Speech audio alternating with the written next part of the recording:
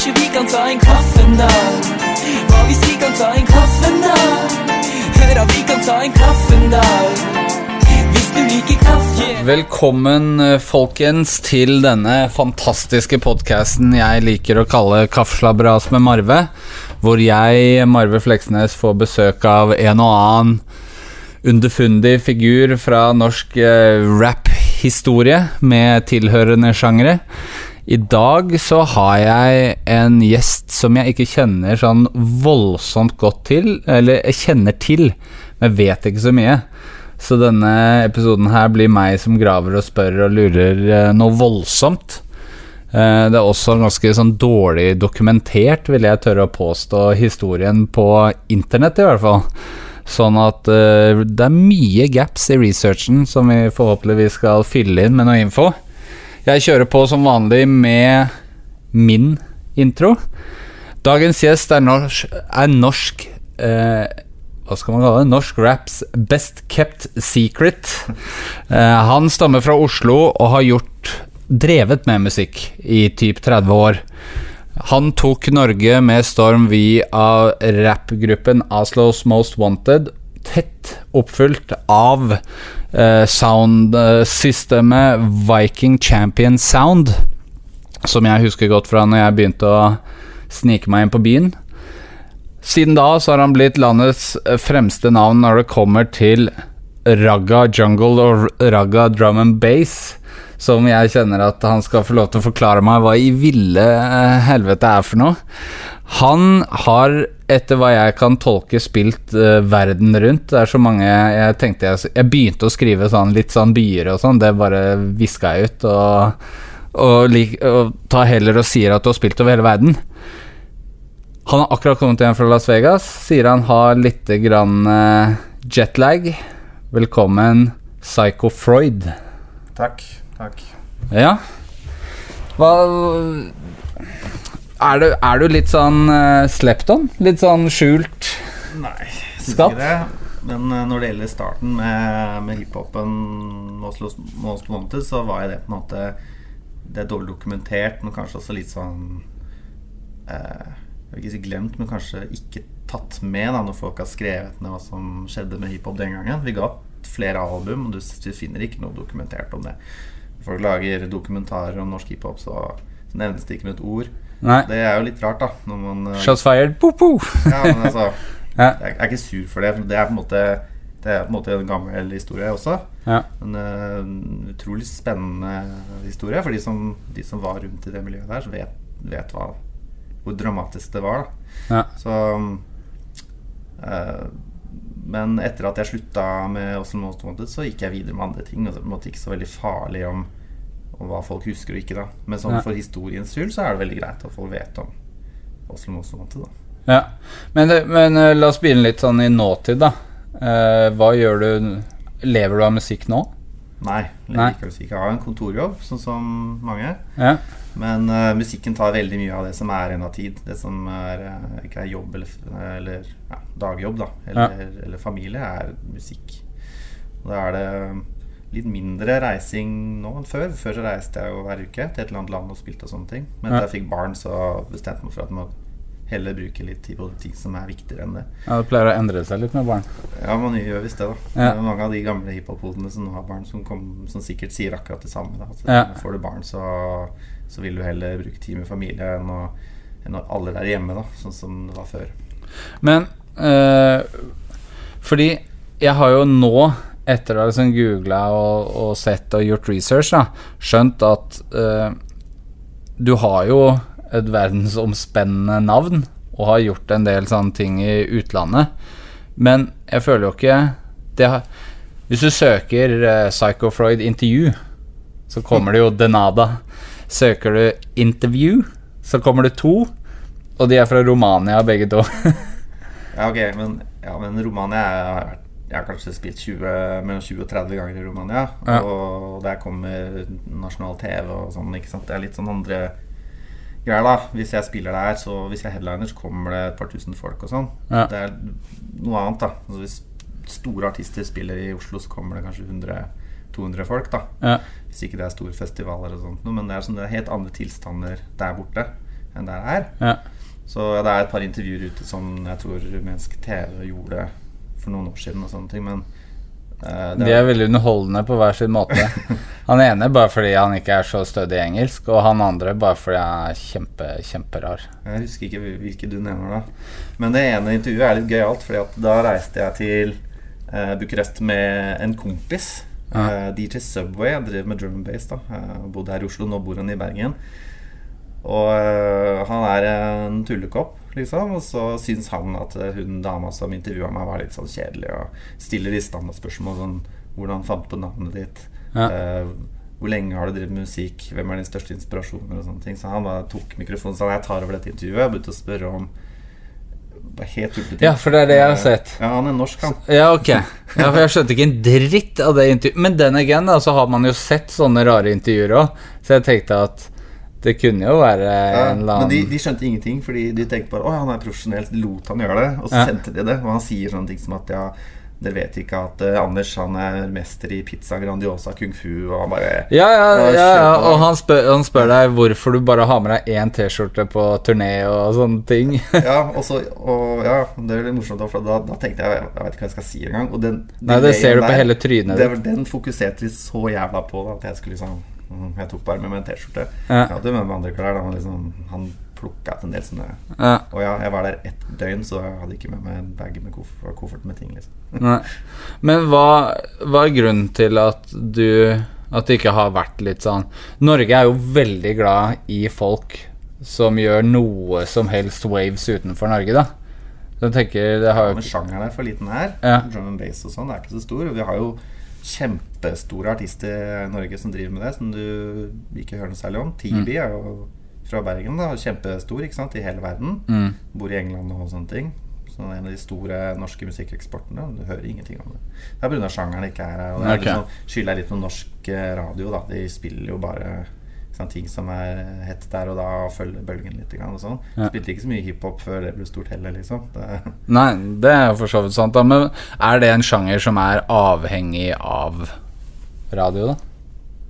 Nei, men hvis du drar til England da, så hører du drum and bass i taxien og på postkontor og overalt. Og Øst-Europa de store sjangerne, ikke sant? Det bare Norge da, som sånn særengland, som plukker ut et par sjangere, og et problem var at klubbene slipper jo ikke inn folk som barn lenger, ikke sant? Det gjorde de jo litt mer før, men ikke nå lenger. Og så i utlandet så kommer du inn på klubb når du 16, så da får du en helt annen exposure for musikk da, enn kanskje her i Norge, føler jeg da. Når jeg reiser rundt i hele verden nå, så ser du mye yngre folk, og de får høre litt større vidt av sjangere, og kan... du liker ikke musikksjanger du kanskje hører for første gang når du godt voksen. Nå har du kanskje begynt å du liker jazz liksom, eller du hører mest på hiphop eller hører mest på house og det jeg føler da. Så Norge et sånn vanskelig land å introdusere. Men synes du det kjedelig å ikke få mer oppmerksomhet, eller det helt greit? Eller? Jeg spiller i hele verden, så jeg trenger ikke Norge på samme nivå liksom. Det hyggelig å få anerkjennelse for musikken sin, men det får jeg. Jeg trenger jo ikke at det sånn en liten gjeng i Norge et eller annet sted da, skulle liksom gi meg anerkjennelse for det, eller at media bryr seg om det. Det ikke så veldig viktig for meg. Og akkurat nå det jo sånn at nå hiphop for eksempel har blitt veldig anerkjent, så jeg veldig fornøyd med at media gidder da å gi litt anerkjennelse til de som holder på med det nå da. Så jeg veldig glad for det. Men det var liksom en annen tid da jeg holdt på med det. Men hører du på noe norsk rap nå? Ja, jeg gjør jo det. Jeg synes jo jeg synes det veldig stort spenn i kvaliteten. Noen som kjempeflinke, og så det en gjeng som veldig dårlig, og så har du veldig kanskje bare jeg litt sær da, men i midten veldig lite av det. Enten så liker jeg det kjempegodt, eller så synes jeg det ikke så veldig bra.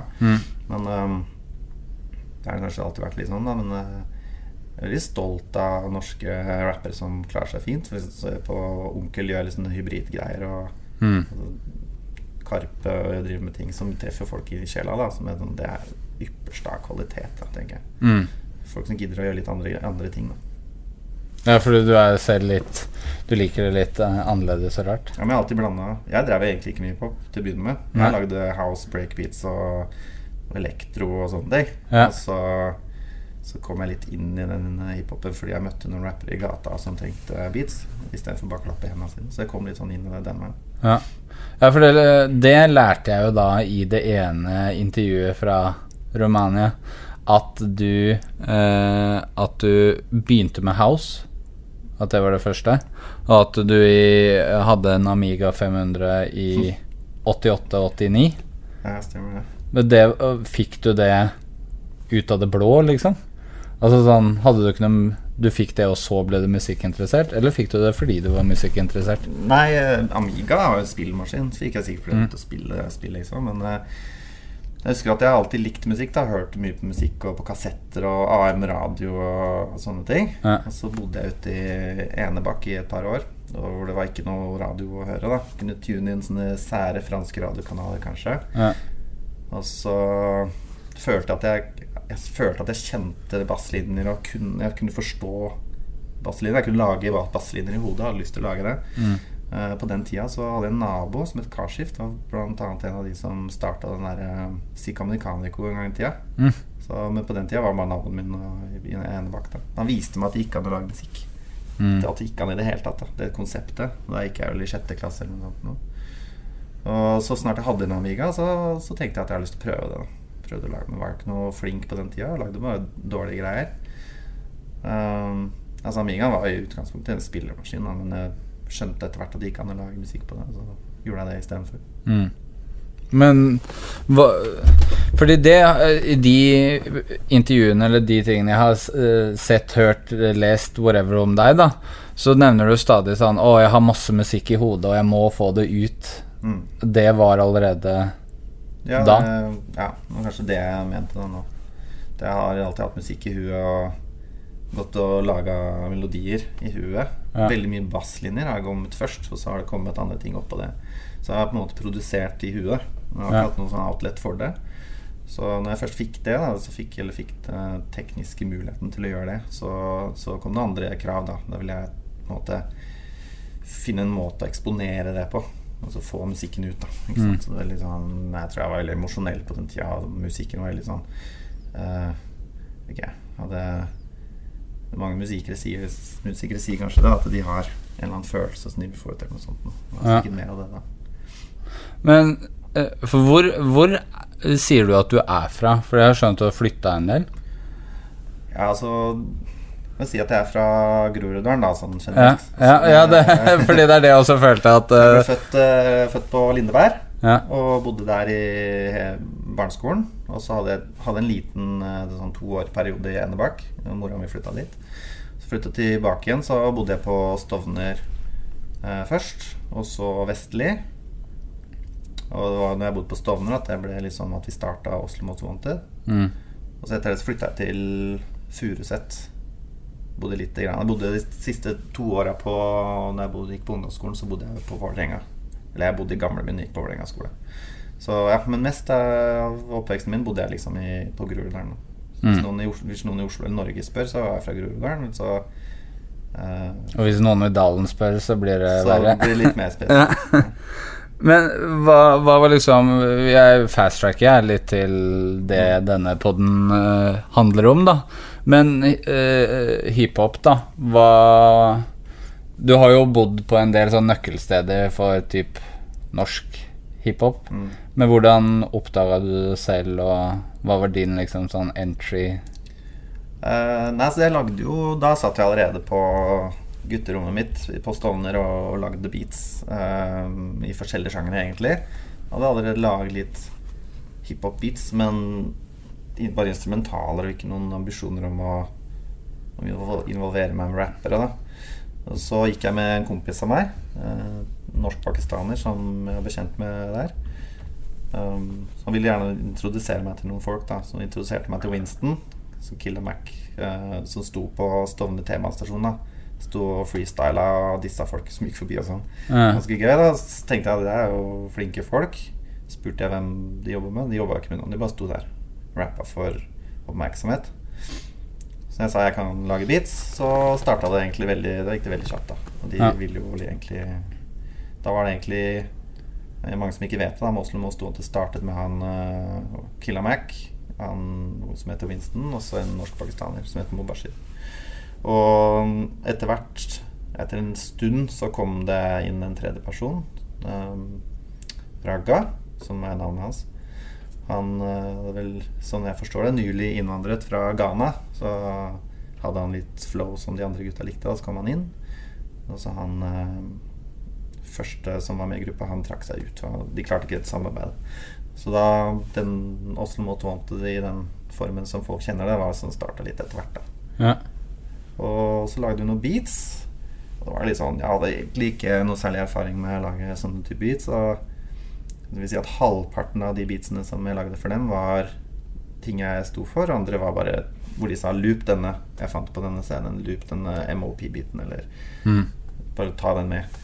Så noe av det bare loops fra en eller annen CD de hadde, og andre halvparten av ting jeg lagde. Men hva var ditt liksom første møte med de da? Husker du det? Nei, det var på T-banestasjonen på Stovner. Ja. Men de var veldig sånn ambisiøse da. De sa vi må bli nå, det her funker jo bra, de syntes det var kult da. Og nære miljøet sto veldig opp for dem og dro på Stovner Rockfabrikk og fullt hus, ikke sant? Veldig sånn, ok, det her kan bli noe. Jeg var bare interessert i å produsere beats, og endelig fikk jeg en outlet for det, ikke sant? Og så begynte man å spille for alle fritidsklubbene, så begynte vi å spille hver helg et eller annet sted. Så begynte de å tenke at for å bli ekstra stor må man få ekstra mye oppmerksomhet, så da må vi begynne å disse noen, og så begynte de å hakke litt på Warlocks og sånn, og så ja. Men jeg kjenner jo at navnet ditt i den gruppa.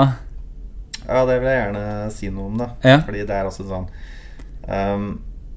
jeg har alltid kalt meg Psycho Freud. Ja. Alltid. Ja. Fremdeles. Ja. Men de som var hangarounds i Oslo Most Wanted i begynnelsen var stort sett afrikanere og pakistanere. Og jeg var da veldig annerledes. Jeg var jo skikkelig hvit. Og de mente at ok, men de likte meg for jeg lagde svart musikk da. Ja. Så de begynte å kalle meg for White Nigga. Ja. Sånn seg imellom. Jeg klarer fortsatt ikke å vite om det var for å være kul eller for dust. Det er vanskelig å si liksom. Men jeg prøvde å si at liksom, jeg er ukomfortabel med det. Jeg kommer aldri til å kalle meg noe sånt nå. Så jo, du er White Nigga for oss. Ja. Liksom, og det er greit, og ingen skal si noe på det. Jeg fikk masse problemer når jeg sto i platebutikken til Christer Falk på den tiden og snakket. Så kom det bare haugevis av folk da, som skulle gi meg faen da, for hva jeg kalte meg og sånn. Ja. Sånn der blitzere og all mulig sånn. Men jeg kan jo se for meg at det lager krøll da. Ja, altså sånn. Men det hjelper litt å si det var ikke meg, det er noen andre. Altså, du er rasist som ikke du bla bla. Så måtte jeg liksom ringe liksom, disse gutta og spørre, nå står noen og kaller meg rasist, det er virkelig det, sånn. Så nei, du er ikke det, og det er vi som kaller det sånn. Men de ga det liksom ikke det var liksom navnet de hadde for meg, og skrev de albumene, det var helt krise, ikke sant? Det sånn, men det har jeg blødd litt på da, at folk har trodd at det var mitt navn, at jeg kalte meg det. Det har jeg aldri gjort. Jeg har aldri sett meg skrive eller si det noe sted, eller introdusert meg som det. Nei, fordi det er jo en av de tingene som selv jeg husker fra back then, at er det noen som heter det? Selv om jeg selvfølgelig som kom fra bygda ikke synes det var så krise sånn som det jo er på en måte da. Men hva er liksom det verste du fikk tydende du fikk for det? Det var overraskende få som ga meg tyn, men det var fordi at de gutta i den gruppa der var litt aggressive da, så folk ville ikke lage noe krøll liksom. Nei. Men det verste var når jeg gikk rundt alene og folk hang seg opp i det og begynte å snakke til meg om det og ble litt hissig da, at jeg kalte meg rasist da. Men det er veldig rart at du produserer for en gruppe med innvandrere og elsker reggae og hiphop, og så blir kalt rasist. Litt sånn vondt da. Men jeg er veldig glad for å kunne liksom få klarere det, Om folk ikke tror det, så det kan være litt her nå. Ja, men det var derfor jeg ville liksom gå til det med en gang da, for det er litt sånn elefanten i rommet, akkurat den, eller det er mye elefanter i rommet med Oslo Most Wanted, føler jeg. Ja, da kom jeg det. Du nevnte jo det da, at den Oslo Most Wanted-historien er litt sånn gjemt eller glemt. Du sier det selv da. Du finner ikke så mye hvis du googler. Du finner, altså Øyvind Holen har jo prøvd å gjøre et tappert forsøk og skrive litt om coverne, altså hvor syke de så ut og sånne ting. Men du finner jo ingenting, ikke sant? Så du finner jo ingen som har skrevet noe om det. Men det er jo sånn altså, jeg merket jo det når jeg annonserte at jeg skal intervjue deg, så flamma det jo folk at det liksom, du merker jo at det et eller annet som folk sånn ekstremt interessert i. Og så jeg bare husker selv når jeg så coveret til andre skiva første gang selv, og det var i en butikk og så det coveret, og så liksom før du innså at det står Oslo's Most Wanted, så du trodde jo ikke at det var norsk, eller sånn, det var jo ingenting med det coveret som gjorde at jeg bare, de fra Oslo. Jeg kjørte hard gangsterrap fra Oslo, første gangsterrappen herfra, tenker jeg. Og folk har også kritisert litt, du kan ikke drive med gangsterrap hvis du fra Oslo. Så jeg fra min del, jeg lagde beats, jeg lager beats hvor jeg vil. Men de gutta, og jeg fra Ghana og Barbados, de hadde en annen bakgrunn enn andre, ikke sant? Ja, men den henger jo igjen enda da. Det finnes ikke gangster i Norge, eller finnes ikke hardt. Det, ja, det merkelig det der. Men når dere da begynte å lage musikk, for jeg litt sånn interessert i de var bare sånn klar på hvordan musikk de skulle lage før du var inne i bildet, så du på en måte måtte prøve å lage bakteppet for det, eller? Nei, altså, det var litt sånn klikk, fordi at jeg veldig reggae-interessert da. Og så mange av beatsene jeg lagde hadde litt dancehall-elementer og reggae-elementer og basslinjer og sånne ting. Og det var midt i blinken for de gutta, som egentlig hørte det, så sa vi må gjøre det her, ikke sant? Så når de kom med innspill, så var det liksom fordi de likte en break eller noe sånt noe, men det var litt sånn match, tror jeg. Og spesielt han Winston, som var fra Barbados, har også en reggae-bakgrunn. Så han ville jo ha litt dancehall med i skiven og sånne ting. Ja, for det jeg tenker at det jo reggae, dancehall, flørt over hele linja. Og så også måten de rapper på jo veldig sånn reggae-toastete, selv om det på en måte, du hører jo at de har hørt på amerikansk rap og aper etter veldig mye da, men det jo veldig den Winston tok jo styringen veldig da. Han var fra Barbados, så jeg tror nok han i utgangspunktet har lyst til å drive med dancehall og reggae. Jeg tror kanskje det var han egentlig ville. Men reggae og dancehall var kanskje enda mindre enn hiphop i Oslo. Så da tar man det man får, ikke sant? Så han hadde jo et talent, han kunne rappe, han kunne freestyle og sånne ting. Uansett hva folk synes om låten og alt mulig, så var han ganske flink. Så da var det han gjorde da, å starte den gruppa. Og det var bare et outlet for meg, men for dem var det andre ting, kanskje. Ja, men hvordan var feedbacken fra folk? I begynnelsen var det jo kjempebra. For det var ingen som hadde hørt noe sånn aggressivt som det. I Oslo, på det nivået. Så det ble jo fulle saler hver gang vi spilte hvor som helst. Så var det jo utrolig morsomt. Men vi ble jo ikke tatt imot med åpne armer av resten av liksom, de rundt andre rappere, miljøet rundt andre rappere. De synes jo vi var en gjeng med tullinger, så det var liksom ikke noe vits å samarbeide med noen på en måte. Men publikum synes det var fett da. Det var morsomt. For dem var jo drama gøy også, så spiller ingen. Ja, altså, men det vel sånn underliggende i de fleste som liker rap som sjanger, at beef og drama litt gøy, liksom. Det hører litt med at man har litt sansen for det. Men du nevnte jo det du også, dette med Warlocks da. Kan ikke du fortelle litt sånn, det var ren strategi fra...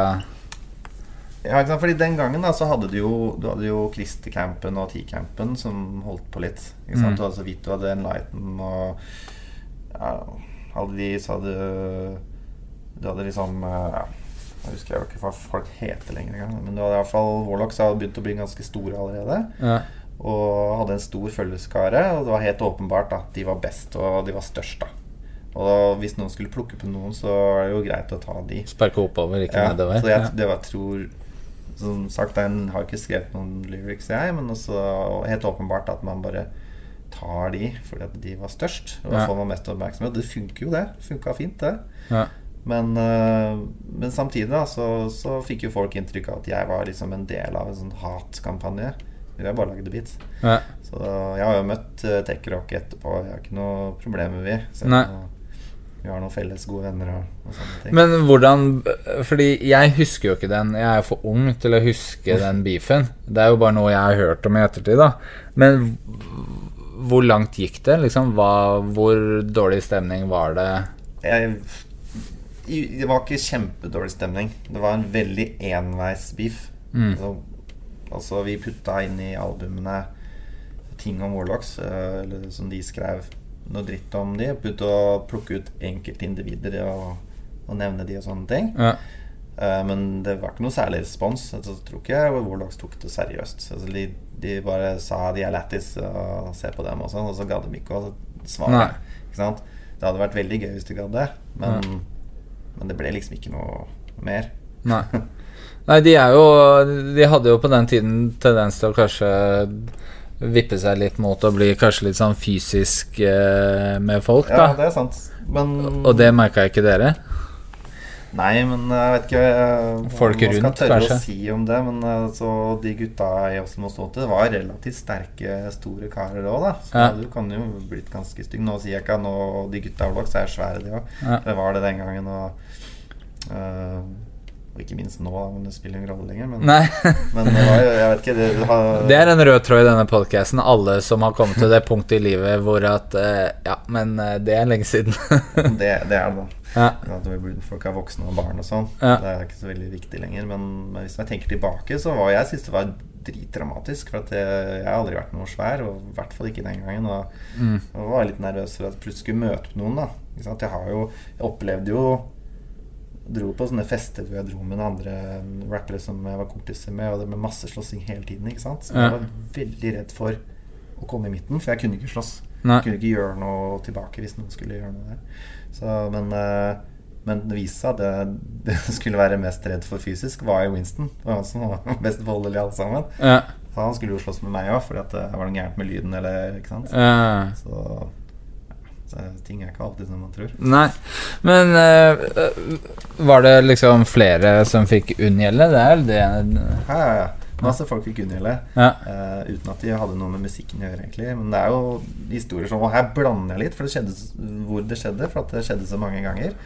Men en gang i Bergen vet jeg, og en gang nede i Skien på sånn, så utrolig tulte da, sånn anti-vold-konsert. Ikke sant? Så står det sånn bannere, sånn teite folk slår og, ikke sant? Så de henter inn en gangster-rap-gruppe fra Oslo, står der nede, og så plutselig så, jeg spilte musikken fra en sånn minidisk-spiller, hvis du jeg husker minidisk. Jo, nei, jeg husker det. Men de bøgga stadig, plutselig stoppet de og sånn, ikke sant? Og midt i en låt så bare så stoppet han. Jeg vet ikke hvorfor jeg aldri den dag i dag. Men da husker jeg sto oppe sånn i andre etasje, akkurat sånn på Sentrum scene, og så titter du ned, så sto jeg der oppe, og så plutselig så stoppet musikken, så tok Winston og bare pælma mikrofonen og begynte å løpe mot meg. Da var jeg sikker på at livet var over, liksom. Så kom jeg med unna den. Det samme skjedde i Bergen egentlig, men da mente han at det var arrangøren sin skyld. Da var jeg usikker på om det var Skien eller Bergen, men han tok et sånn brannslukningsapparat og løp etter og skulle drepe han arrangøren til den festen. Ok, drømmebooking altså. Jeg skulle ønske noen filmer det, liksom. Du ser sånn svær mann med brannslukningsapparat som sier I'm gonna fucking kill you, så teite folk slår, står det over det, ikke sant? Det er ganske teite. Og min jobb da var jo egentlig bare, ok, ta alt utstyret, forte meg inn til en sånn kontor hvor de payer penger da. Og sier vi ferdig hjemme på penger, må forte meg mot å ta toget hjem. Og så liksom før de så hva som skjedde. Ikke sant? Det ble ikke booking tilbake, regner jeg med? Nei, det var veldig sjelden sånne bookinger var 2 ganger altså. Men vi spilte jo veldig mange forskjellige steder da, i det minste. Men for det gjaldt generelt at det var kanskje ikke så veldig mye returning business? Ja, altså det var jo i starten så var det jo fritidsklubber og sånn, og de var jo bare kjempeglade for at det skjedde noe, så de startet jo helt inn sånne breaking sessions og hadde inn at vi rappet litt og sånne ting. Da var det returning, men da var det ikke så ille da, for det var jo by demand, ikke sant, lokalt om det. Men utenbys da, så var det sånn at hvis du var returning act der, så hadde du blitt en stor artist og sånn. Vi var jo ikke egentlig det. Nei, men for dere spilte hele landet? Jeg spilte ikke Nord-Norge liksom, jeg vet ikke, det var kanskje ikke så interessant for så mange heller. Nei. Men fordi det har jeg også tenkt på, at det å ha Oslos something jo nå det jo en del steder rundt i Norge som har en lite horn i siden til Oslo og Tigerstaden og sånn også, så jeg har også tenkt på det at shit, det at det skal komme en gruppe som heter Oslo i navnet sitt, skal komme og spille, at det kanskje var en barriere for å booke noen da? Jo, det klart. Ja, hva kan man gjøre? Det var ikke jeg som bestemte det navnet heller, så kortet det ned til OMW for å, jeg vet ikke, det var kanskje ikke for å skjule Oslo, men for at det skal være enklere å si og kortere å skrive og sånne ting. Ja.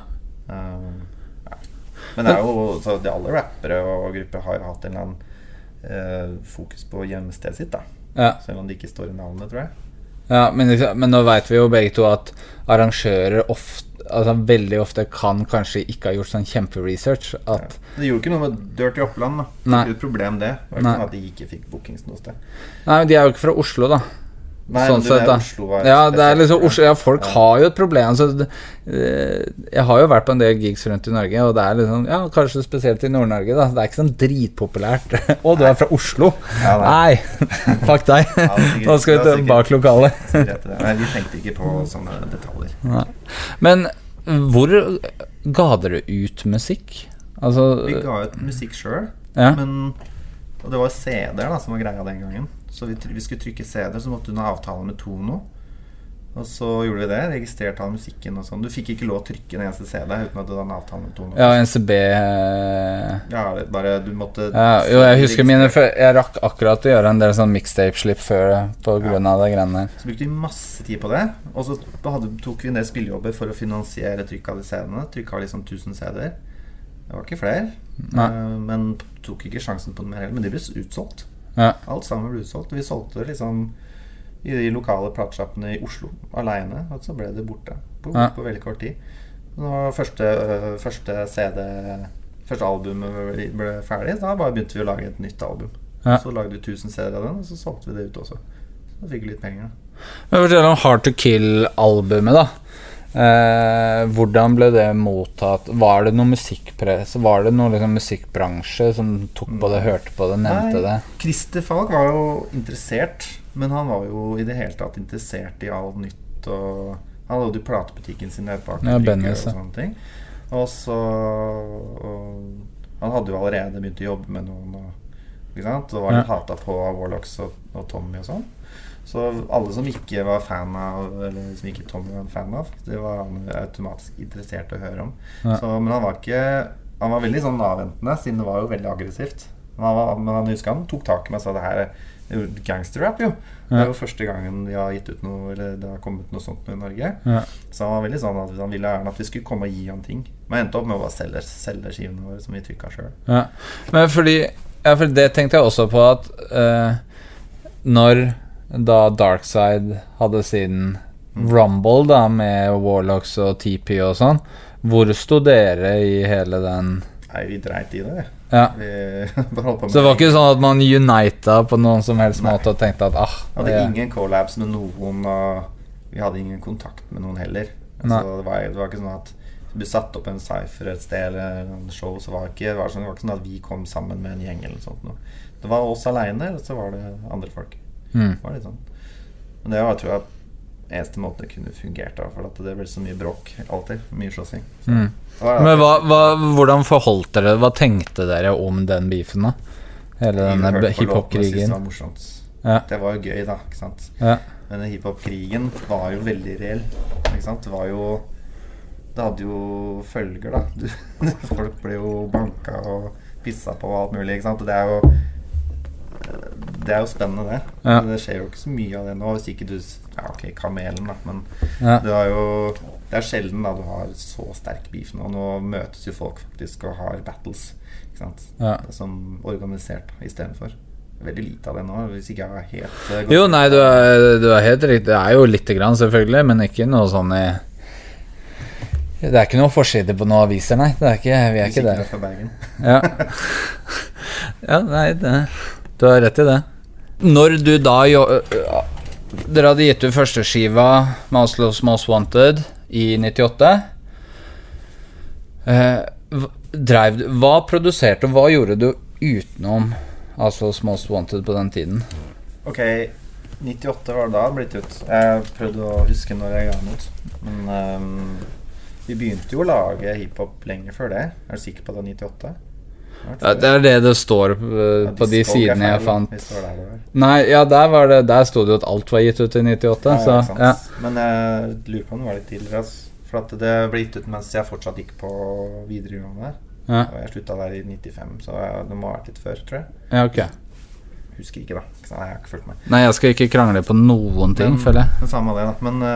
Men på den tida der så Prodigy kom ut i 91-92 og tok helt av, ikke sant? Jeg synes det var utrolig kult med Prodigy. Ja. Og hørte litt på det, og så kom jeg 93, så hørte jeg noe Jungle, en CD som en kompis tok med fra utlandet, og det er reggae bare med breakbeats på, ikke sant? Ja. Synes det var veldig kult, og mens vi holdt på med Oslo Most Wanted, så lagde jeg sånne ting. Og ikke noe særlig bra på det, men det var kult. Men jeg fortsatte med den også etter Oslo Most Wanted. Og 98 så lagde jeg noen låter i Jungle som ble kjempepopulære i utlandet. Da startet det den karrieren. Det var lett å gi opp Oslo Most Wanted når det gikk litt til helvete. Ja. Så med all den drama som skjedde på slutten, så... Men beskriv for de som er vokst opp med internett da. Når du sier at du gjorde det bra i utlandet, du ble populær i utlandet, hvordan bevegde musikken seg? Hvordan spredde du liksom en smal sjanger fra Norge ut i 98 var internett ok det da. Ja. Ikke noe stress da. Men med Oslo Most Wanted så hadde du ikke den muligheten. Du hadde jo internett, men det var ikke så utbredt som nå. Og folk kunne det ikke og sånn. Så da var det CD-er og radio og Jo, jeg tenker mer på liksom det jungle-tingen da. det Var det via nett du liksom Ja, det var nett. Det var, bevegde seg? Nett er jo en ting, men jeg var litt flaks, for jeg lagde noen catchy tunes. Og det var en tidlig, altså så husker at Jungle på den tida var helt i fødselsstadiet, ikke sant? Så det ble skapt på den tida der. Ja. Så det var veldig interesse for den sjangeren, og så kom jeg da og var tidlig da med en eller annen catchy låt som folk ville høre. Og litt interesse på nett, men så hadde jeg noen shows i utlandet, sånn i Bulgaria for eksempel, hvor det kom veldig mange mennesker, fordi det hadde ikke vært så veldig stor interesse for Øst-Europa blant store artister, så jeg var plutselig en internasjonal artist. Alle kom, likte musikken, og så spredde det seg veldig etter det. Hvor de spredde musikken for meg på en måte. Og da ble det bare ballet på seg med spillejobber i veldig mye Øst-Europa, og så tok England og signet meg og på den store labels der. Og da var det å spille i England og egentlig hele verden etter det. Hvordan forholdt gutta i Oslo Most Wanted til at produsenten deres plutselig turnerte rundt omkring mens de satt i Oslo? Nei, men jeg sluttet jo, fordi det var så mye drama, og det ble noen politisaker inne i bildet, og mye drama, som gjorde at jeg ville distansere meg da. Så ble det altså når han ene kom i fengsel og måtte ut av landet, da var det ikke noe mer gruppe uansett da, så det er ikke veldig mye å gjøre med, så da var det bare fokusert på det andre som funket, ikke sant? Ja. Og det funket jo på en mye større scene enn å drive med en sånn snever rappegruppe i Oslo, ikke sant? Ja. Det er det. Jeg har ikke sluttet å lage hiphop, jeg har bare sluttet å jobbe med rappere. Ja. Det er som den der sketsjen med han som jobber som IT-ansvarlig, som drømmer om et IT-system uten brukere. Det er liksom drømmen. Nei, vi får se. Kan godt hende jeg har litt sånn savn etter å få jobbet med litt norsk hiphop igjen, men jeg kan jobbe med ganske mange store artister innenfor andre sjangere som tar litt fokus egentlig. Ja. Men i hvert fall min tidslinje da, sånn som jeg har på en måte funnet ut av ting etter beste evne med sånn svært dårlig registre, så i 98 da, hvor jeg har notert ned første skiva til Oslo's Most Wanted, så har jeg også notert meg at det er da Viking Champions ble startet også. Ja, det stemmer nok. Og at det bare var deg til å begynne med? Ja, det var meg. Og det veldig gøy å starte et soundsystem jo, men alene. Egentlig så var det jo ikke sant, sånn var det da. Jeg drev med reggae alltid. Alltid spiller reggae og sånne ting. Så jeg vil si at hvis man skal kalle meg et sound da, personlig, så var det jo lenge før 98. For jeg spilte jo DJ og reggae sammen med Oslo Most Wanted, ikke sant? Men det ble frontet som DJ-en til Oslo Most Wanted i stedet for. DJ og reggae siden 1993 da, ikke sant? Men når jeg begynte med dubplates og liksom ta opp litt låter med reggae-artister og sånne ting, så var det egentlig Johnny Osborne som i 98 ikke likte å si Psycho Freud. Det er vanskelig for dem å si det. Så han bare sa at dette The Vikings Champion Sound. Så sa han det, og så tenkte jeg, der har vi det. Når det gjelder reggae, så skiller jeg det ut. Nå bruker jeg det navnet i stedet for. Fordi han coina det navnet da. Ja. Og så tok det ikke så lang tid før en veldig god venn av meg, Erik, han ville Vicious E. Ja, Vicious, ja.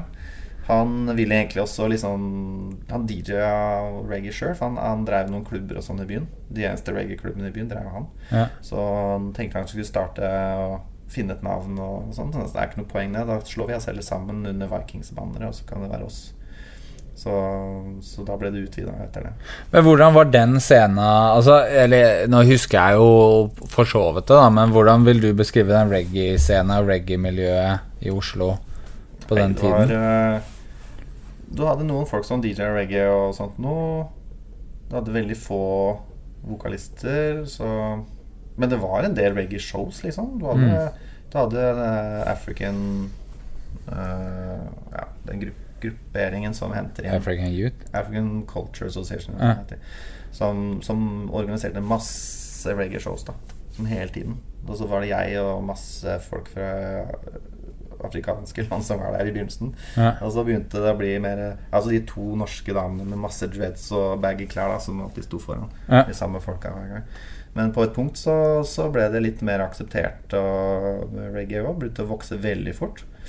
Så da ble det flere, altså Manifest kom jo sterkt, ikke sant, med mange medlemmer, og du har jo sånn Trouble Tone borte i Stavanger, gjorde masse greier og kjempeflink og sånn. Og da ble det enklere å drive med reggae i Norge, for alle arrangerte sine ting. Så det var Grand Nation, ja, ikke sant? og Ragabalder. Ja, Jørgen og de har jo holdt på med så mye forskjellig. De gjør jo alt, de. Ja. Det er kjempegøy. Du har jo noe til felles med de, kjenner jeg. Men jeg har jo produsert for Jørgen, jeg. Hiphop også. Og dancehall, egentlig. Så de også var jo sånn at de ga ut noe dancehall på vinyl veldig tidlig. Vi må nevne at vi ga dancehall på CD først, men de kom etterpå med vinyl da. Jeg synes det er kult, spesielt kult når folk gidder å gjøre litt forskjellige ting, sånn som Jørgen og de har gjort da. Så de både med soundsystem og klarer seg bra med det, så med hiphop og klarer seg bra med det, ikke sant? Så alt det der er jo kjempebra. Men ja, fordi Ragabalder har jo hatt en veldig sånn, de har jo embraced at de var fra Nord-Norge, og så de har blandet mye rock inn, og altså blandet liksom reggae dancehall med rock og rap, og så gjort sin veldig sånn, sin take på det da.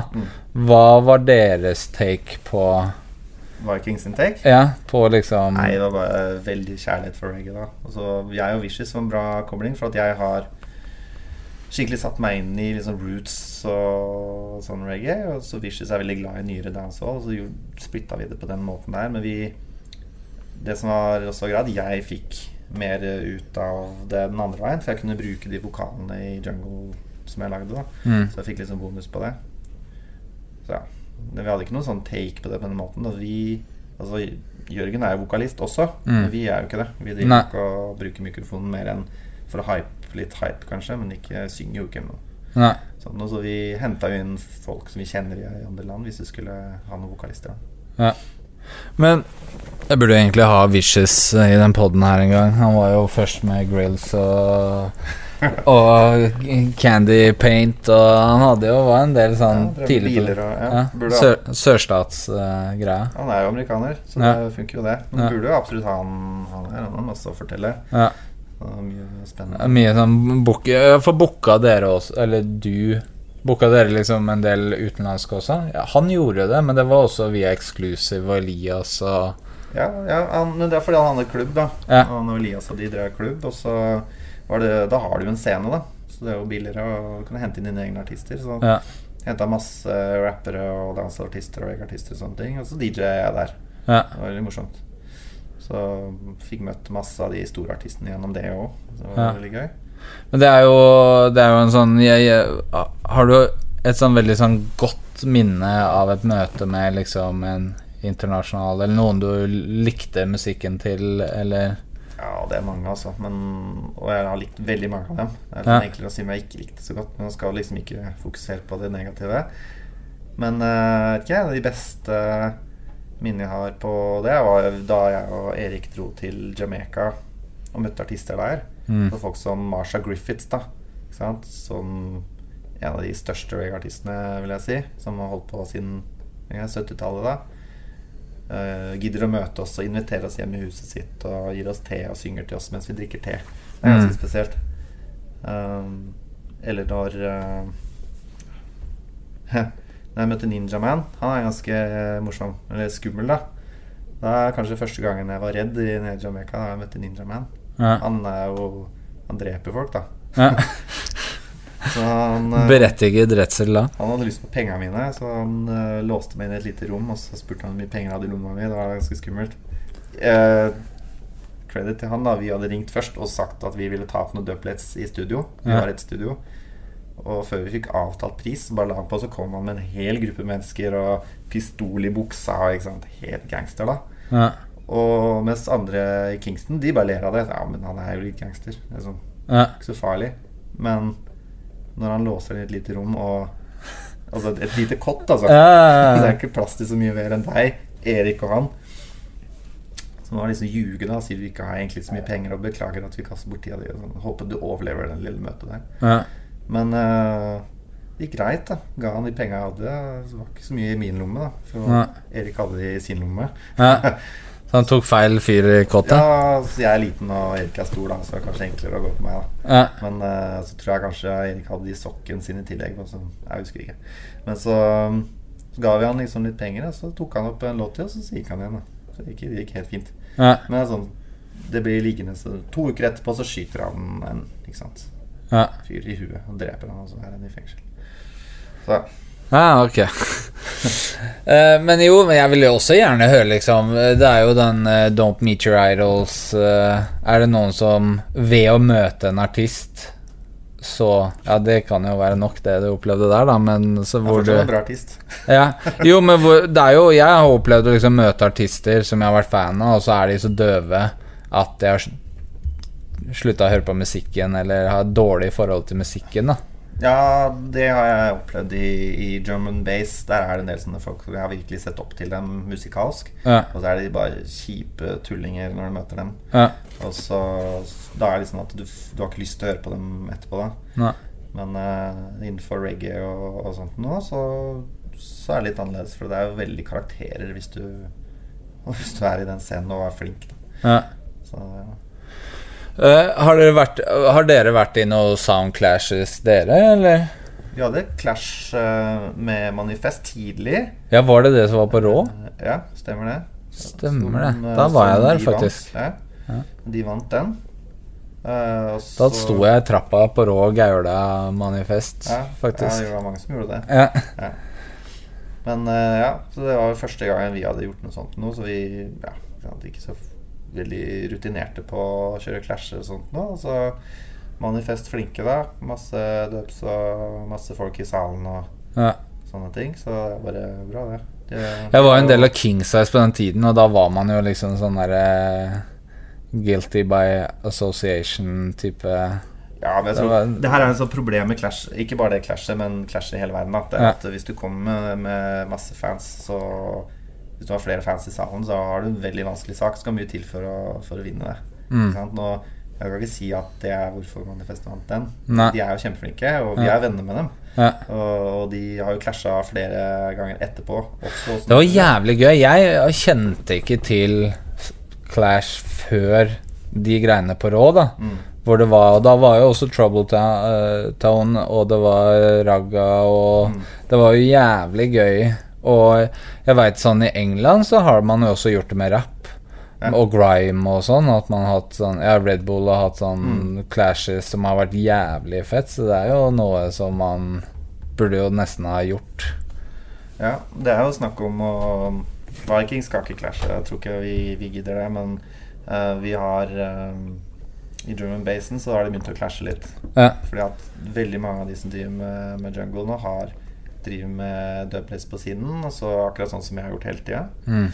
Så de har begynt å ha det sånne jungle clashes. Det akkurat det samme som reg clash, men at det har jungle beats på toppen. Så nå driver de og arrangerer et eller annet bort i England da, som det blir veldig stort. Og da tror jeg at jeg blir invitert til den. Men sammen med en i Tyskland da, som vi danner et sånn crew da på det. Det ikke helt bekreftet. Hvilken dubplate du/dere mest stolt av å ha? Det vanskelig, ass. Ja. Vi har hundrevis. Ja. Veldig mange bra. Det ingen som stikker seg ut sånn voldsomt? Nei. Det er vanskelig. Det mange som kjempebra. Ja.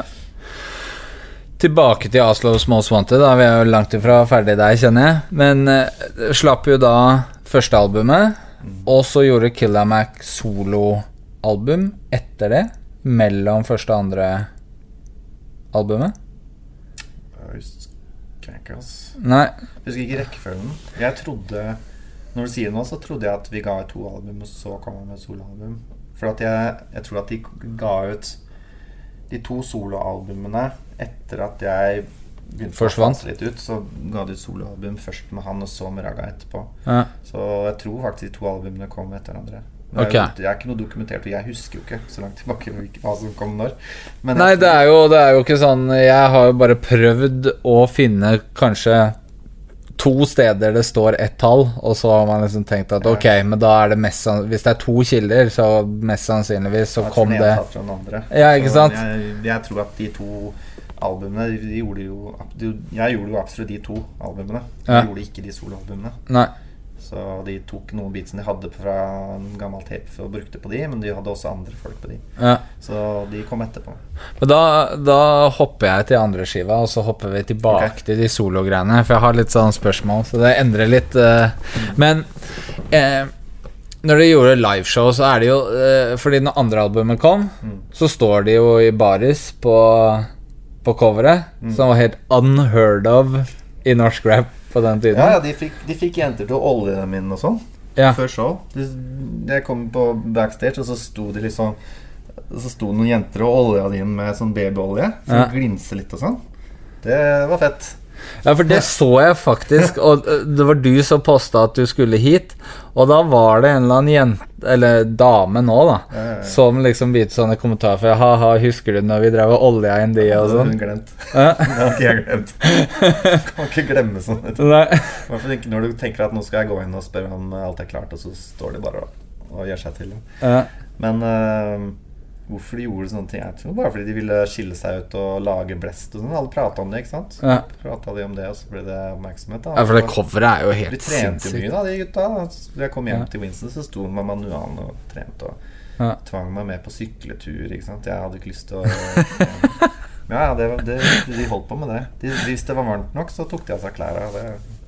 Sånn men nå det jo helt kosher. Altså sånn, i 2019... så det ikke, altså det ingen som ville reagert på at en godt trent rapper gunner baris på scenen. Det jo ingen som hadde blunket en gang. Nei, det sant. Men da var det jo for vår tid, det du prøver å si. Ja, low-key så det kanskje det da.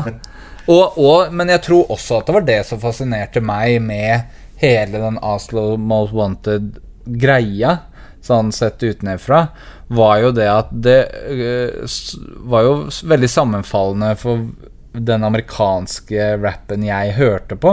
At jeg hørte på liksom gangsterrap, og hvor det var jo også plenty av baris og lignende cover og beinhardt, så det var jo en estetikk som jeg automatisk bare, det her jo resonerer med noe jeg liker fra før av da, og så når du da liksom ser at det står Oslo på coveret, så shit. Jeg tror man fikk litt sånn for ikke sant, de gutta der, de hadde ikke så lang fartstid i Norge heller, så de hadde ikke blitt påvirket av hvordan som var typisk. Det var ikke noen lover og regler. Nei, ikke sant, de hadde jo nettopp kommet til Norge egentlig, begge to, eller Winston, han kom hit fra han møtte en dame i Barbados, så ble hun tilbake. Mens Raga han var jo innvandrer fra Ghana. Så de hadde jo helt andre referanser enn kanskje mange andre, men de bare holdt på de. Stick to what you're good at. Men ble de påvirket av å få tyn for diverse ting, eller var det? De dreit jo i det. Ja. Alle dreit i det. Ja. Skal vi se, så bare finne notatene mine. Dette er det Oral-B hater når jeg sitter sånn her og så, i en podcast og så blar. Men og så da valgte du å trekke deg ut av gruppa? Eller det ble en litt sånn stygg politisak. Og da var det naturlig å ikke jobbe mer med det da. Det var teknisk sett var det vel en voldtektssak da. Og så ble det noe jævla rabalder. Og jeg ble trukket inn i den saken og plaget av politiet. Det var ikke naturlig å holde på med det lenger etter det. Så, ja. Og dette var da Killer Mac som måtte i fengsel for... Ja, ikke sant? Det er sånn, ok.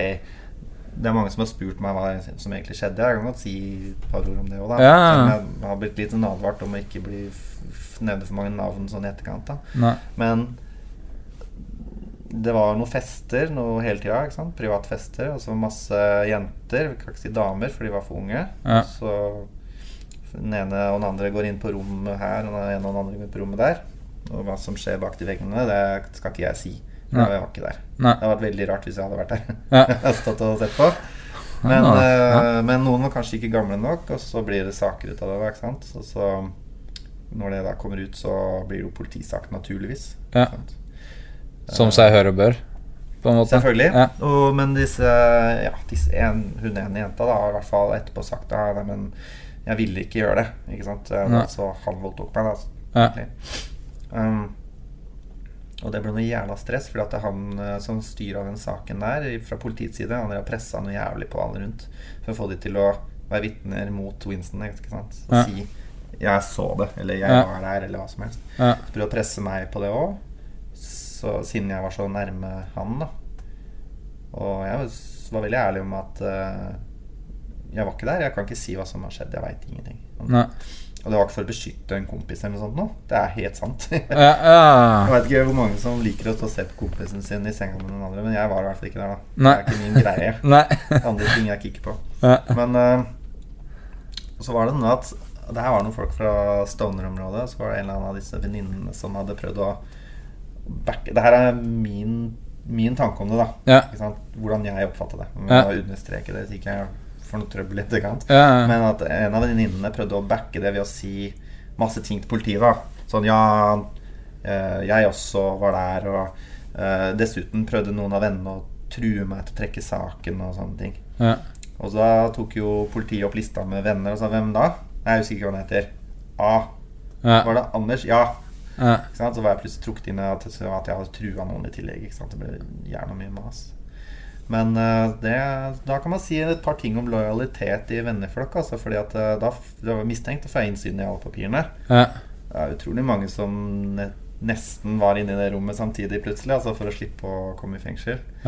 Så hvis alle de papirene var riktige, så tror jeg det var en hel haug med folk inne i. Så jeg vil bare fortsatt si at hvem vet hva som skjedde, men han ble dømt. Jo, det er jo på en måte det man forholder seg til da, på sett og vis. Og da, men det er jo, det sier seg selv at det er vanskelig å fortsette en gruppe etter et sånt stempel og etter en sånn sak. Han kunne sikkert gjort det med musikk, men altså, det var han som skrev alle låtene, så Raga var ikke interessert i å holde på solo heller. Og jeg hadde litt sånn der rekke med shows hvor det ble voldelig, og det ble en fengselsgreie, og en sånn der andre hiphop-show jeg dro på uten dem, hvor det også ble mye bråk hele tiden, så jeg fikk noen avsmak av hele miljøet egentlig, så bestemte meg for å trekke meg. Jeg var på en sånn show nede i Sørlandet en gang, reiste med Dekar, Smekereven og en som heter Kenneth. Fy fader også, jeg tror det var det siste dråpen for meg, at jeg bare tenkte, jeg gidder ikke mer. Det her var akkurat i det Onkel og Jonny begynte å vokse seg ut av Dirty Oppland og gjøre ting på egen hånd. Jeg husker ikke hvilken by det var en gang. Og så Dekar jævla gøyal da. Skal sånn kødde med alle. Så han hadde gått opp i trynet på onkel og skreket litt til han og sånt nå. Avsluttet han med sånn, jeg bare kødder. Jeg er ikke helt sikker på om han kødder, ikke sant? Nei.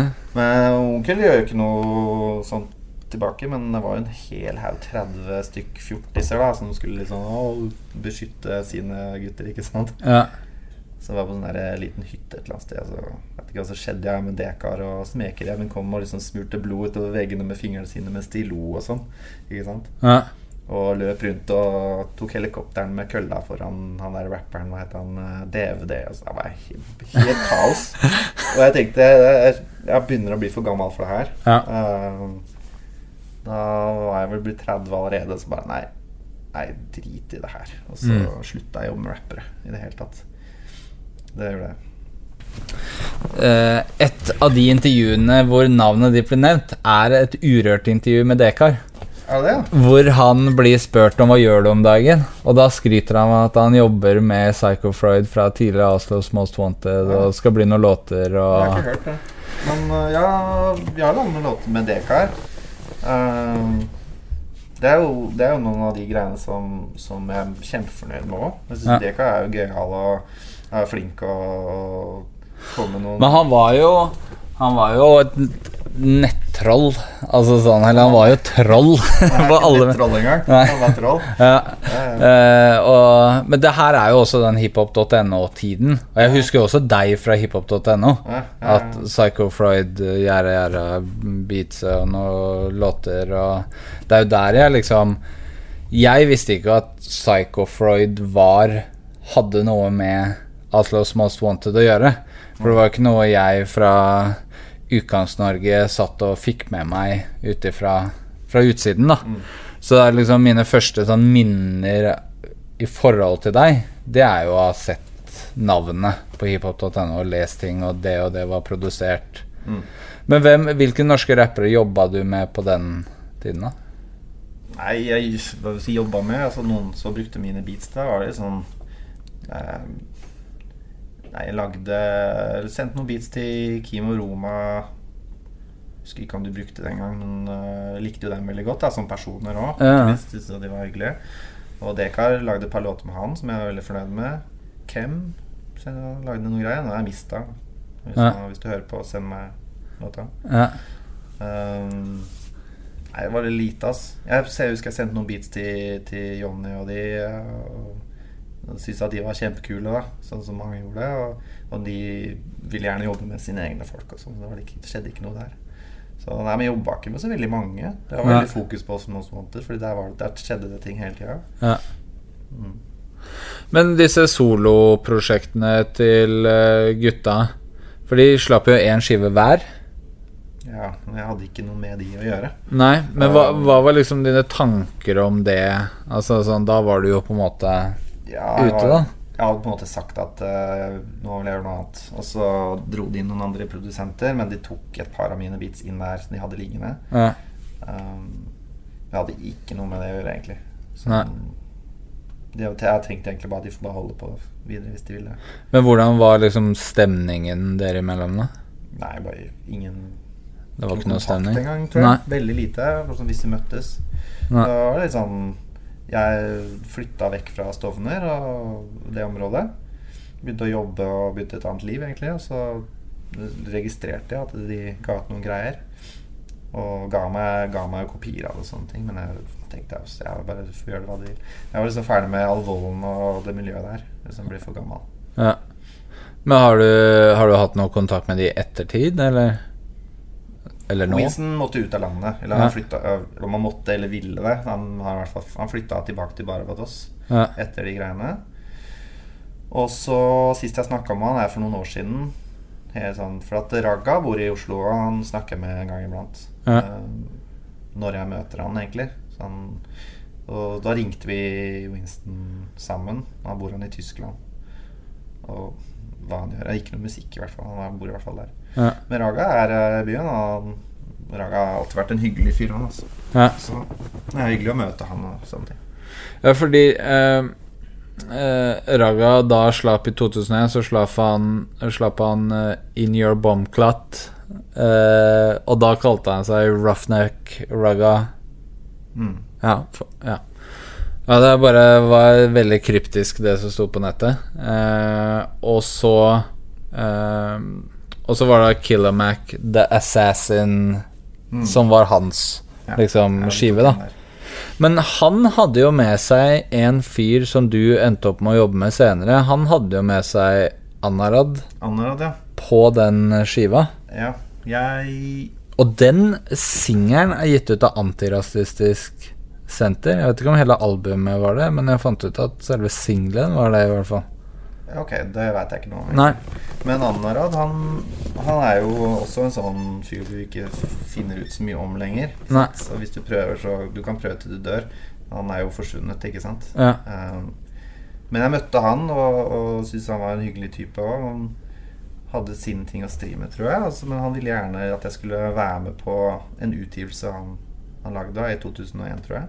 2000-2001. Han skulle gitt en vinyl med en låt. Han lagde vel elektro og sånne ting. Ja. Så lagde jeg en drum and bass remix som ble puttet på den skiva da, som han ga ut.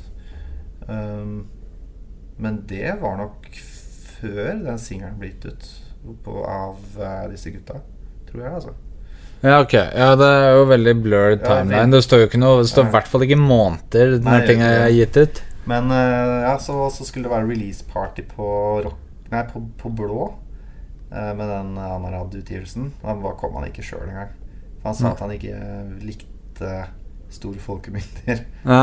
Så vi andre var der, men han var ikke der selv. Og det var også din første vinylutgivelse? Det var det nok. Ja, det var nok det, for jeg tror neste utgivelse jeg hadde på vinyl var ikke før 2004 eller noe sånt nå. Og det var drum and bass utgivelse. Ja. Eller 2000, ja.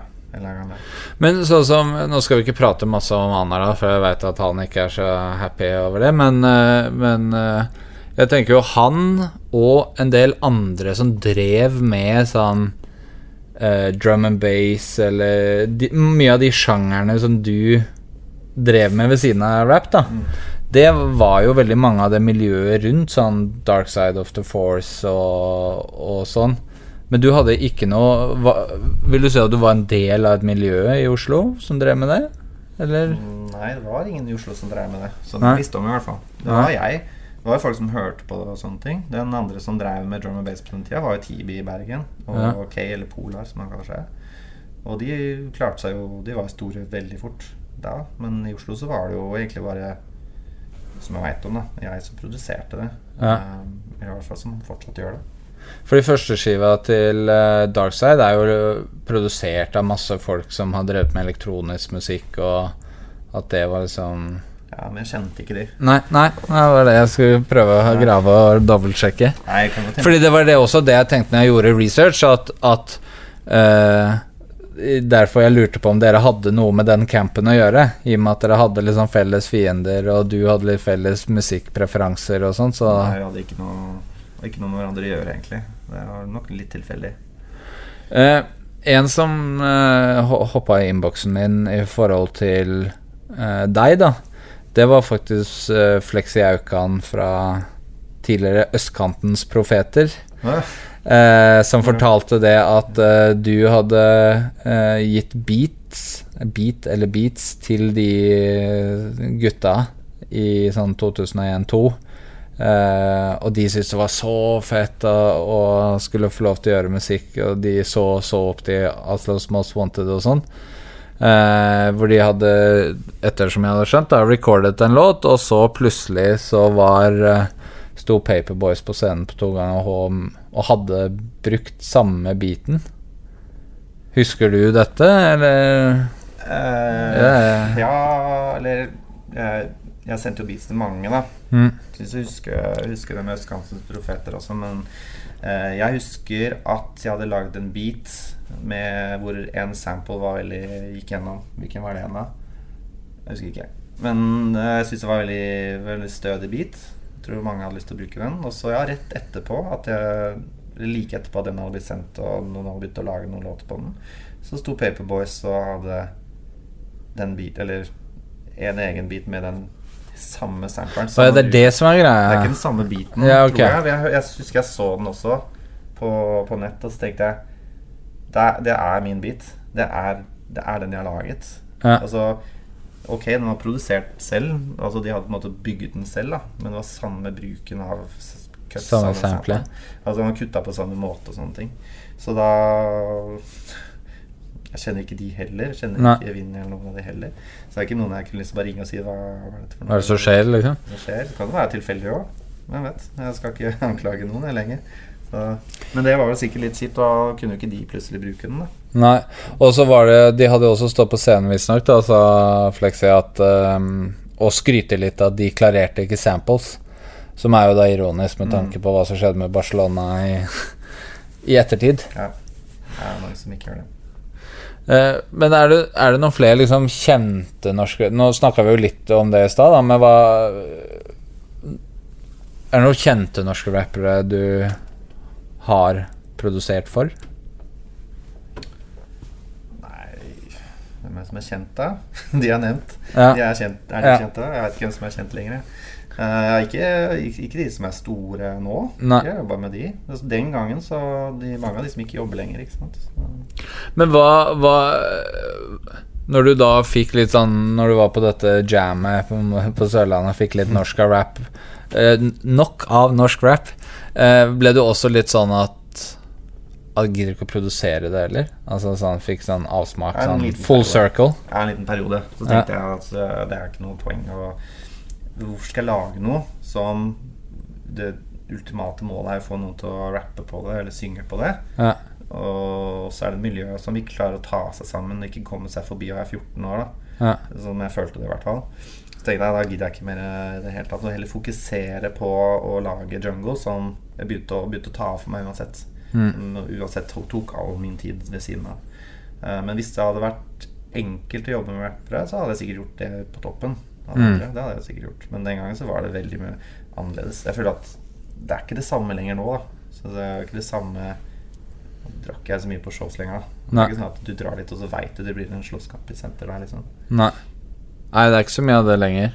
Litt grann selvfølgelig, men sånn, det er jo en sånn barnesykdommer som ikke har blitt noe bedre generelt, sikkert. Nei, men jeg har begynt å plukke opp igjen, men ikke med rappere, for nå kjenner jeg jo egentlig ingen lenger som holder på. Nei, men hvis du skulle ha hatt hvem kunne du ha tenkt deg å jobbe med da? Jobbe med nå? Ja. Nei, skal jeg si ja, det måtte jo ha vært noen av de gutta som jeg liker da. Ja. Altså Kim og Roma, de driver og skal rappe litt igjen, vet jeg. Altså, men Nodekar og alle disse har jo blitt foreldre og holder på med ting de også. Ja. Så må det jo være noen som jeg liker kunstnerisk da. Altså Okel og Johnny. Men det er en annen type, de bruker en annen type beats enn de jeg lager, så det er ikke så sannsynlig, ikke sant? Så hvem er de nye rapperne i dag? Jeg har ikke oversikt. Nei. Ja, men det er helt innenfor det.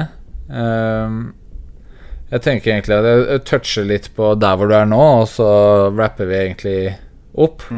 Men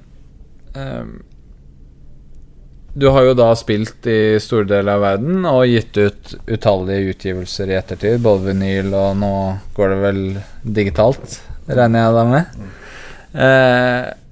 Og fått masse anerkjennelse i utlandet og sånn, men det som går igjen da, som står veldig mye om deg, er jo samarbeid med Demolition Man. Hvordan kom det til? Jeg ble signet på Knowledge and Wisdom-labelet i Nord-London med Terry T i spissen, og han jobbet jo, Terry T jobbet med Top Cat, Demolition Man, Tennerfly, noen av de som var store vokalister i sjangeren. Og Demolition Man har jo hele tiden hatt veldig fokus på å gi ut reggae ved siden av også.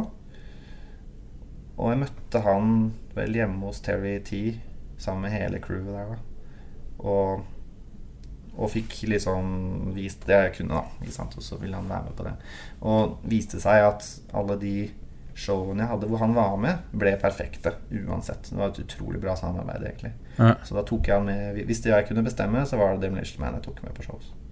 Så fikk tatt han med til Oslo et par ganger og sånt, men også rundt i hele Europa så ble han med. Så... Men hva var det som gjorde det perfekt? Hva var det som klikket liksom? Jeg liker jo stilen hans, han er jo utrolig flink. Han synger jo kjempefint og sånne ting. Men så var det noe med samarbeidet på scenen, at vi vi behøvde ikke planlegge noe. Han bare forstod hvordan jeg fungerte som DJ, og jeg forstod han som vokalist. Ja. Så vi kunne nesten kommunisere uten å se på hverandre. Så det fungerte veldig bra. Så de aller beste showsene jeg har hatt, har vært med han. Jeg har hatt en veldig stor i England som vi lagde en musikkvideo av, for det var så bra. Og så som ligger på YouTube forresten, alle må se. Og så hadde vi en i Litauen også, som høres veldig lite ut, men det var kjempestort. Og det var beste show jeg noen gang hatt, det var der. Og det var med han. Så det var mitt neste spørsmål da, liksom beste minne, men da blir det brått det. Minnene det er mange minner da, men beste showet, sånn hvor alt klaffa, hvor crowden var happy, og lyden var perfekt, og vokalisten gjorde alt han skulle riktig, og jeg gjorde alt jeg skulle riktig, sånn. Det var nok den jeg gjorde i Litauen. Eller så hadde jo det så mange show, ikke sant, så noe var bra her, noe var bra der da. Det største showet var kanskje på Boomtown i England. Det var en stor festival, så det var ikke så vanskelig å få mange folk til å komme. Hvor mange var det? Nei, når var det? 2013 eller noe sånt. Men hvor mange som kom dit? Ja. Nei, Boomtown, jeg vet ikke. 10 000 av folk kommer dit, og så er det en stor scene hvor mange der. Stor scene. Det var utendørs, ikke sant? Så det var liksom, du kan høre. Ikke nødvendigvis beste giggen da, men var liksom mest crazy jobben, altså sånn fordi det er et merkelig land, eller syk venue, eller... Det er lettere. Og da kan jeg jo nevne en fra Oslo Most Wanted da, faktisk, hvor vi spilte på en eller annen klubb på Jordal eller noe sånt noen gang. Og liksom minne på at alle show vi spilte på kom det folk. Det kom folk, veldig mange mennesker, og det var alltid gøy da. Ja. Men på den showet så hadde de glemt å promotere det. Det er veldig gøy å glemme. Han som skulle henge opp plakater, han gjorde ikke det, og så... Det var ikke så mange måter å promotere på. Det var ikke internett og sånn, det var hang plakater. Han hadde ikke gjort jobben sin. Så vi møtte opp, og så var det tomt, fordi ingen visste at det skjedde. Men for å få penger, så måtte vi opptre. Så da gjorde vi det da. Ikke sant? Og med liksom et par stykker så ble med oss i salen. Stor gymsal da, ikke sant? Et par som står rundt. Og da sto de gutta på hodet og stupte kråk, og ikke sant, og reiv av seg buksa, og det bare kan gjøre hva du vil da. Penger likevel. Det er kanskje mest crazy sånn sett. Men det var jo andre show i utlandet hvor ting er veldig annerledes. Det er mye narko og sånt noe som florerer. Jeg driver ikke med noe sånt noe. Så hvor alle rundt deg er veldig rusa, og du er den eneste som er nykter da, eller drikker et eller annet, men ikke noe mer. Da det er mye crazy som skjer, uten at det er naturlig å noen detaljer der da. Jeg har egentlig nådd veis ende, men jeg tenker også, nå har vi, når det kommer til for å putte et slags lokk da, på Oslo's Most Wanted nå, så jeg merker at det var en del ting her som du synes det var deilig å få adressere eller si noe på da. Er det noe mer du føler som er sånn historien er feil, eller folk vet ikke, eller altså, det er du keen på liksom bare si noen ord om? Ja, nå har jeg sagt en del ting som er rett i. Det er veldig digg å få sagt, fordi at det er en misforståelse som ligger ute der. Men det andre er jo å ikke begrave den historien i det hele tatt da. Det er greit å, altså det er ikke sånn at Oslo Most Wanted trenger ikke exposure lenger, det finnes ikke, men det er litt sårt å se det bli ignorert også, ikke sant? Når folk går gjennom her er de norske hiphop-gruppene, så hopper man bort da over noen som ga ut flere album. Det er veldig rart. Ja, jeg regner med at en viss NRK-dokumentar er jeg skal ikke men den var jo veldig fokusert på visse camps da, så det er ikke så naturlig å bare plutselig dra inn noe på siden der kanskje, men den dokumentaren eller hva som helst, så ting blir visket bort, og det er veldig rart. Det hadde faktisk noe å si den gangen, selv om det ikke var noe. Ja, og det merker man jo på feedbacken i forhold til dette intervjuet, og jeg merker det på det er jo en gruppe jeg i alle år også har vært sykt nysgjerrig på, og når du googler det så finner du jævlig mye sånn obskure forumtråder med hvor ble det av de, eller folk liksom utveksler litt historier. Da var det faktisk på VG sin sånn debattside, en sånn gammel en, så var det en jeg vet ikke hvem det var en anonym bruker da, som sa hvor de da diskuterte DJ-navnet ditt, eller produsentnavnet ditt da, hvor han da var det spekulasjoner om hvorvidt White Nigga var White Shadow. Det var en sånn tråd på. Og så var det også en som bare ja, nå har jeg hatt beef med deg da på IRK. What? Ja, og da tenkte jeg sånn shit ass, da fikk jeg sånn det var sånn ja. For en chat. Ja, og da tenkte jeg sånn ok. Det vet jeg ikke om jeg hadde oss. Nei. Ja, men perfekt, tusen takk for at du ville komme. Det var utrolig interessant å grave i den historien. Og så får man kanskje prøve å få tredjemann inn i det som i landet, til å prøve å få i studio etter hvert. Ja, det var hyggelig å komme. Til dere der hjemme, vi ses sikkert igjen.